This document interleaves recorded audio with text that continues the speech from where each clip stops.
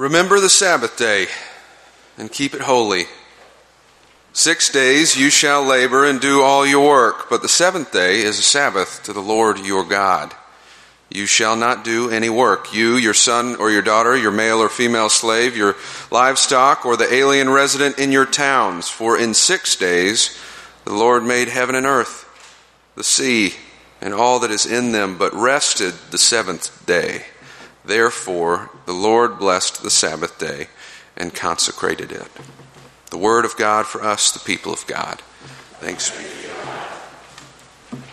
Thank you, Andrew, and thank you, Kathy and choir. And it's good to have Becky Hoffner-Camp playing for us today in David's absence. We appreciate her sharing her gifts with us.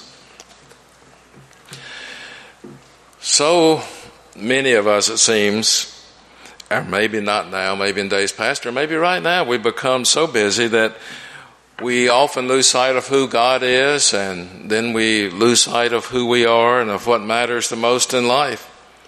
We speak and act some days as if we have no choice but to enter what used to be called, I don't hear the expression much anymore. Do you still hear the rat race?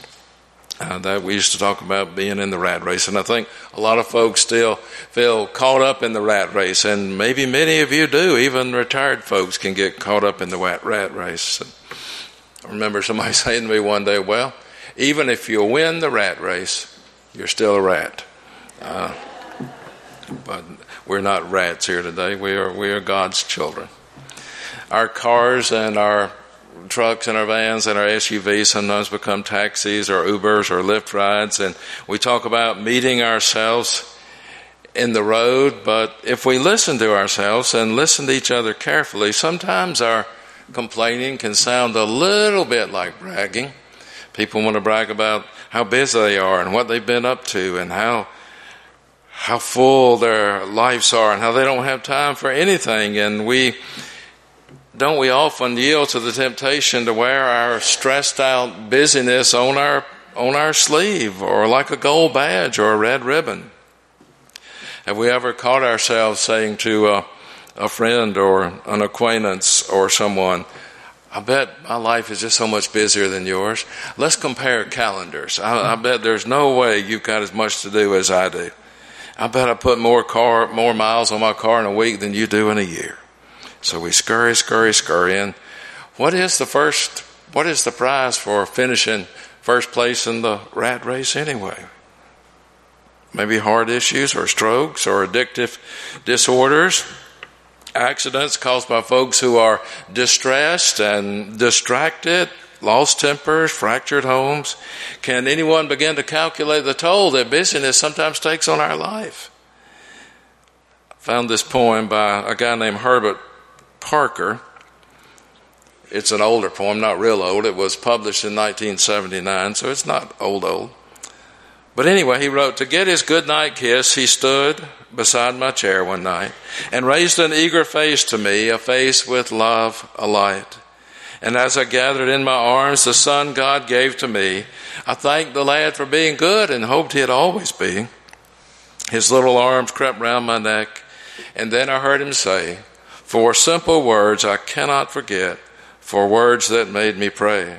They turned a mirror on my soul, on secrets no one knew.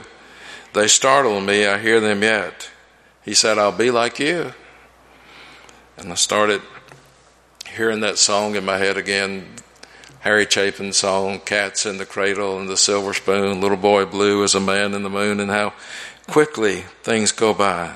How we get caught up in our busyness. And do we want our children, our grandchildren, others to imitate the busyness that marks our life in so many ways? That's what's best for folks. Do we ever take a long enough break from the places we go and the things we do, from reciting our accomplishments, to honestly confronting the things in our life that we're missing out on because we just get so caught up in it all, and things can't wait and they've got to be done right now? Would you look at me askance and question the amount of sanity that I have left if I was to suggest that there is a one-word solution to this whole problem of being stressed out and our calendars maxed out, overextended busyness, and the word is Sabbath. And I want us to look back at that word for a little bit and explore that word for a few minutes. What does it mean and how can it make a difference? This whole concept of Sabbath, the fourth commandment, remember the Sabbath day and keep it holy. Paul Eckel would remind us that 7 days, the 7-day week seems to be to us so standard that there's nothing unusual about it. We just accept it. That's the way life is. That's the way life is broken down into pieces and into segments that we can comprehend. The idea of ending your work week with a day off, he said, seems equivalent to a human right. Remember the Sabbath day. Labor strikes have been conducted on lesser grounds. We've got to have that time off. We live for the weekend. We write songs about living for the weekend. We use the expression, thank God it's Friday. We want to move toward the weekend. We expect that. We're entitled to that. Sometimes we forget that the Hebrews, he writes, were looked on as a very strange lot. Other peoples in the Mideast, other folk in that day and time, didn't have this concept of a Sabbath day, a day off, a day of rest. It was something unique to the Hebrew folks.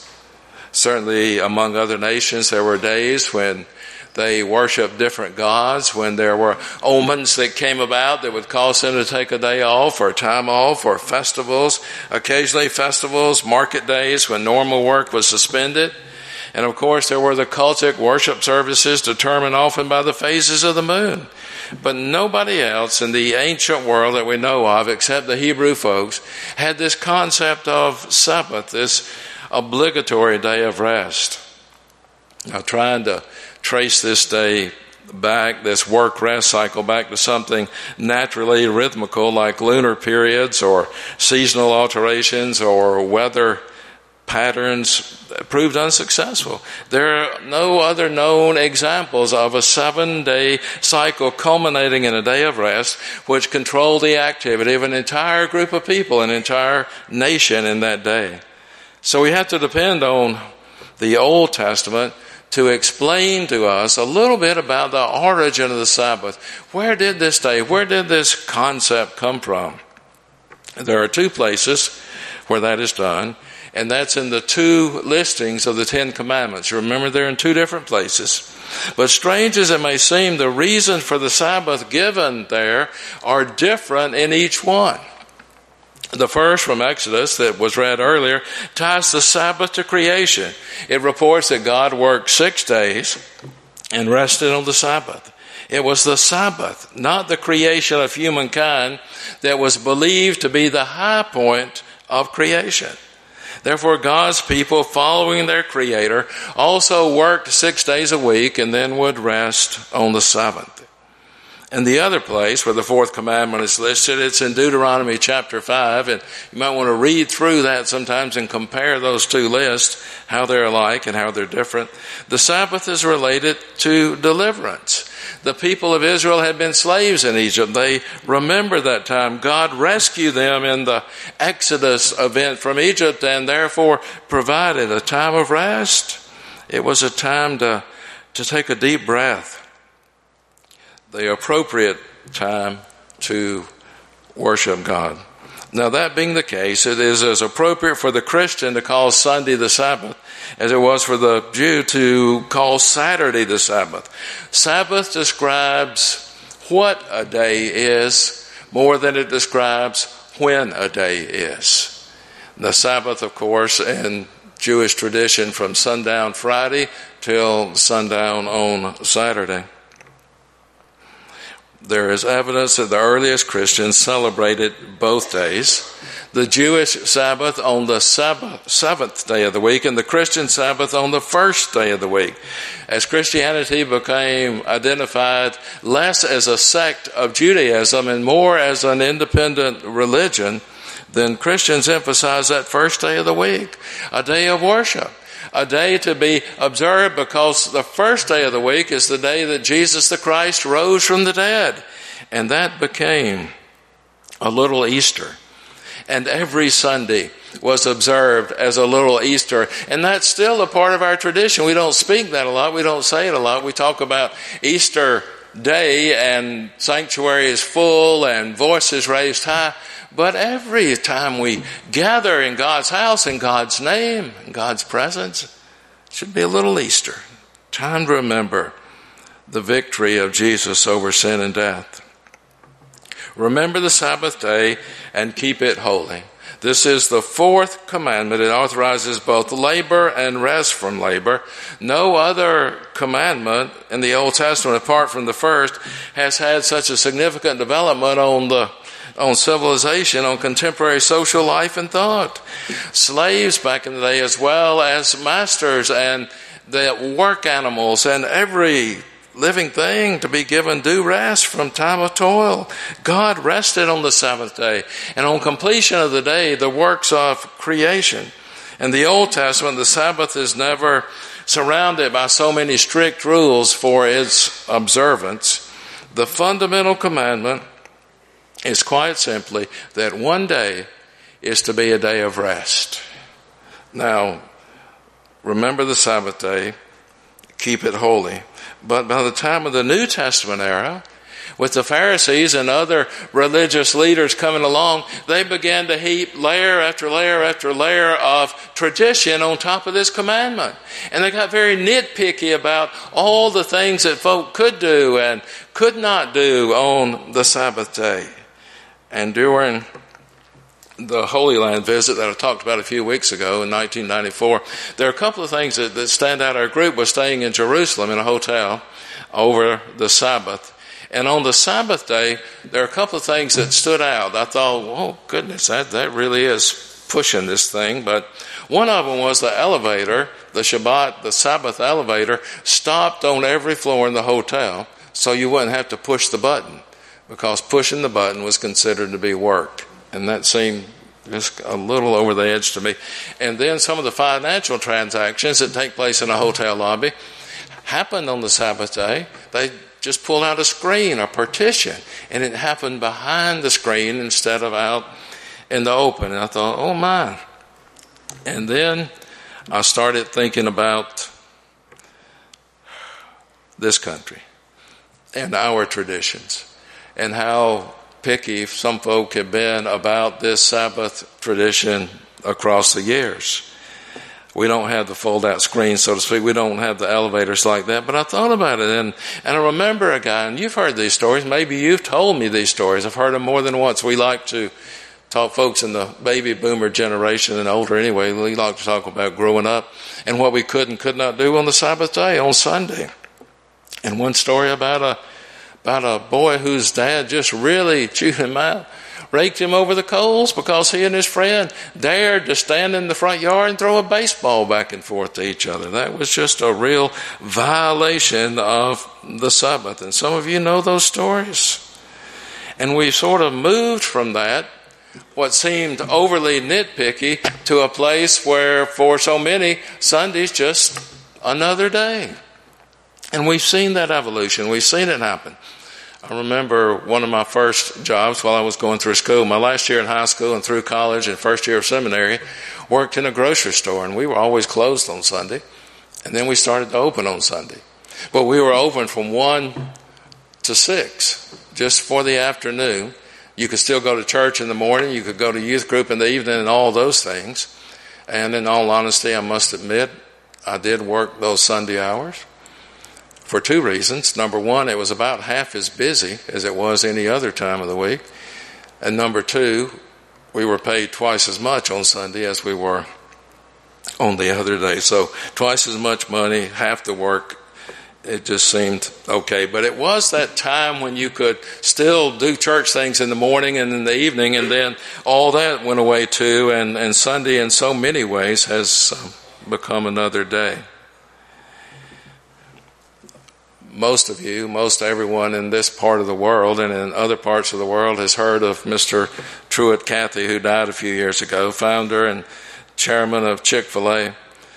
In his autobiography, and he wrote a few books, and one of his earlier books, his autobiography, Easier to Succeed Than to Fail, And the 5th chapter of that book is titled Observing the 4th Commandment. And he began by saying that when he and his brother Ben went into business in 1946, they made the decision to be closed on Sunday. And let me share a few more of his thoughts with you. Most of you know this already. Many of you probably knew Mr. Cathy well. He said, closing on Sundays become a distinctive principle of my Christian background. From my infancy, my Sunday school teachers and pastors stressed that Sunday is the Lord's day. I see another reason. God commanded 6 days you shall labor and do all your work. God told the Israelites to work only 6 days so that the 7th day could be used for a day of rest. Do all your work and then take a day of rest. God blessed the 7th day, sanctified it, and set it aside, he said. The book of Genesis describes the 7th day as a very specific, a very special day. While I was growing up, he wrote, Sunday was an important day for family times together. Often Mom and Dad would take us on trips to visit kinfolks. I believe God gave his laws not to make life harder, but to make life better. Our bodies, our minds need time off to recharge. He said, I've accepted that as a principle and honored God by doing it. God has honored us, he said, and the business because of it. And then Truett Cathy says that others are always pointing out to him the money that he was losing by not being open on Sunday. And this book, his autobiography, written in the day when a lot of his stores were still in shopping malls, when the malls weren't sort of going away like they are now. And they said, look at all the money you're missing out on. And he said, we make more money in 6 days than these other restaurants in this mall make in 7 days. So why should we not take a day where our associates can rest and be able to attend worship if that's their choice? Why shouldn't that happen? And then I thought this was an interesting admission on his part. He said that he and his wife would often eat out on Sundays. And he acknowledged the criticism that he received for that action, and willingly admits that his witness may have been weakened among some people because of it. And then the 5th chapter of the book, he concludes with this thought. He said, never have I intended to make a big issue out of being closed on Sunday. It amazes me that other people bring that up so often. Just let me mention Chick-fil-A or anybody mention it, and that's one of the first things anybody says. Well, you know, they're closed on Sunday. He said, on the first day of the week, the early disciples gathered to commemorate the rising of God from the dead, of Jesus the Christ. What better reason can we have for doing the same? This is the formula God has given us for success. In this case, he said, it's definitely easier than to work 7 days and miss the blessing. He's an example of one who has been influenced by the spirit of the law and not so much the letter of the law. The letter of the law probably would not have allowed Truett Cathy and his wife to eat out on Sunday, but he honored the spirit of the law. And I believe that we all have to struggle with this sometimes, with our own convictions, when we stop and think about our own priorities. If we honestly feel like that we must work on Sunday, then finding Sabbath time, and remember, Sabbath, not so much a particular day, but as a concept, Sabbath time, time for rest and time to recharge is just so terribly important. You've heard the expression, the New Testament expression, folks still use it. Well, I had to do something about that on Sunday. You know, the ox was in the ditch. And if the ox is in the ditch, I suppose you have to get it out. There are some things that have to be done or that need to be done on Sunday. And I believe there are a couple of things we can look at in regard to this that are important. Number one, being in worship with God's people is important. Remembering Jesus went to church or to synagogue on the Sabbath as his custom was. But at the same time, we need always to remember, and I believe Jesus was clear about this in the New Testament, that caring for human needs, helping folks who are hurting, is more important than observing rituals and rules and laws and liturgies. What comes first is crying human need. Now, I know we've covered a lot of ground today, and we haven't had time to stop and stay on any of that ground for very long. So let me attempt a summary of the meaning of this fourth commandment. We need to be recreated physically. Batteries run down.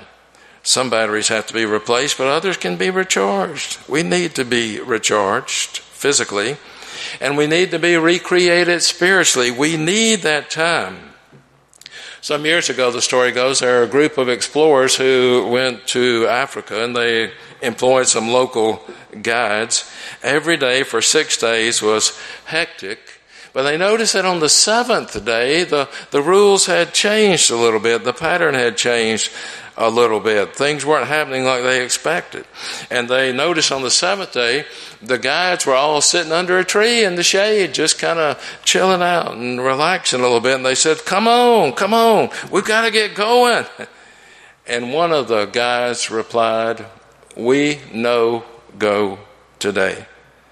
We rest today, so let our souls catch up with our bodies. Have we lost sight of who God is and of who we are, and sometimes what matters most in this life?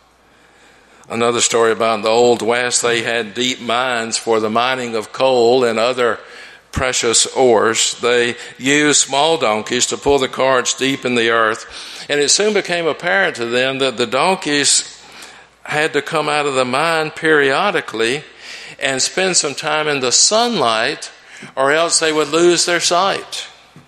And they would go blind in the darkness of the mind. One day in the light gave them back their sight. And that's what Sabbath can do for us. It can cause us or help us to regain sight of who God is and who we are and why we're here and what matters the most. And if we see it in that light, then the fourth commandment becomes not a burden, not an obligation, but an act of God's mercy. Remember the Sabbath day. Keep it holy. Amen.